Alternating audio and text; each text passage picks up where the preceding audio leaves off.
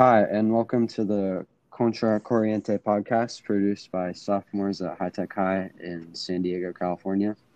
My name is Zeke, and I'm accompanied by Alex and Rashad. And in this episode, we will be sharing our knowledge about the Black Panther Party. And this podcast is an example.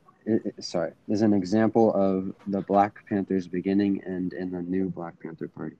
The Black Panther Party was a social rights activist group that was hated mostly by right-winged people. The original headquarters in Oakland reached out to a black student union in a high school to form a San Diego Black Panther Party branch. They formed the SD Black Panther Party in 1967.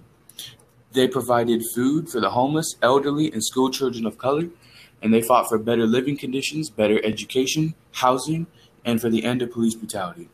They formed the Black Panther Party because, quote, we were also suffering from a lot of social, economic, and political inequalities, end quote, and to fight police brutality.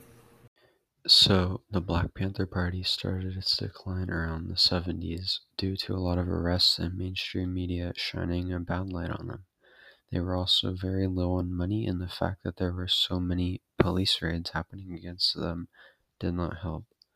Ultimately, the Black Panther Party dissolved in 1982.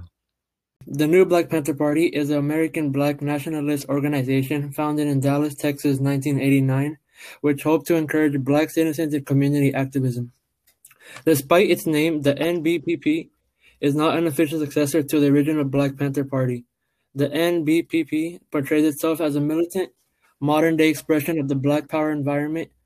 One of its main goals was to increase black representation on the Dallas School Board.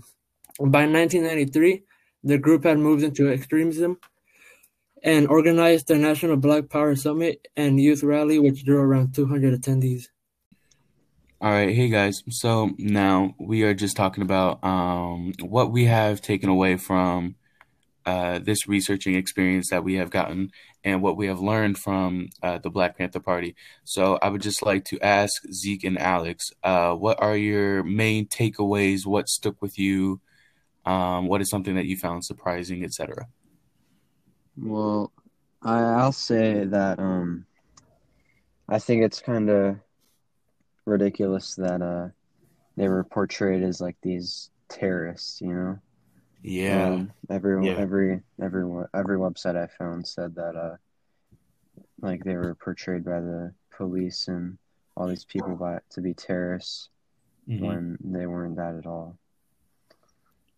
Yeah, I remember that. That really stuck with me too because what I read like what they did, I was reading two different articles. I read an article that was written by the Black Panther Party and one that was written by I think it was like a police report about what happened. And the police report mentioned that they were like domestic terrorists. They were hurting everyone. They weren't benefiting anyone. But on the Black Panther Party side, they were mentioning how they provided food for the elderly, the school children, and the homeless people of color, and that they were like real like heroes to them, basically. Yeah. Yeah, it's yeah. I mean, I don't know. It's just ridiculous. What do you think, Alex? Yeah, that was pretty interesting to me, how people portrayed them as, bad people. So really, that they helped a lot of people, that's good. But, at some points you can see how people thought they were terrorists, because although they had good intentions and all of that, they did some things, I guess, like not peacefully, but still, I think they had their best. They had the good things. They had good intentions as well to help out the people. I'd also say that if it was like a white group doing those things, they would never be portrayed as terrorists like that. Definitely not. Yeah, I agree with you there. And I think I know why they actually classified them as terrorists, as dangerous, because back then white people were afraid, and today, white people are afraid of black people um, gaining their own knowledge and their own sense of identity, because back in the day, I was reading this Malcolm X book. He was talking about his days in the detention home, how his white owners could not like understand the idea, the fact that Malcolm was not a pet, and that he had his own identity, his own thoughts, his own feelings, and that they weren't able to actually comprehend that. And there's actually a something very familiar just happened on January 6th, when we started to gain power, the left side, when black and white people started to work together. Um, the right side, the Confederate side, they started to literally storm the Capitol to, quote, try and take back what's theirs, even though we are just fighting for equality. And that's the same thing that happened back in the 1860s after the what was it? I think it was the Reconstruction, where white people and black people started to work together, and the Confederate side started a huge massacre and just started just like killing everyone. So it's horrible. yeah, they're afraid of black people gaining their own power within themselves.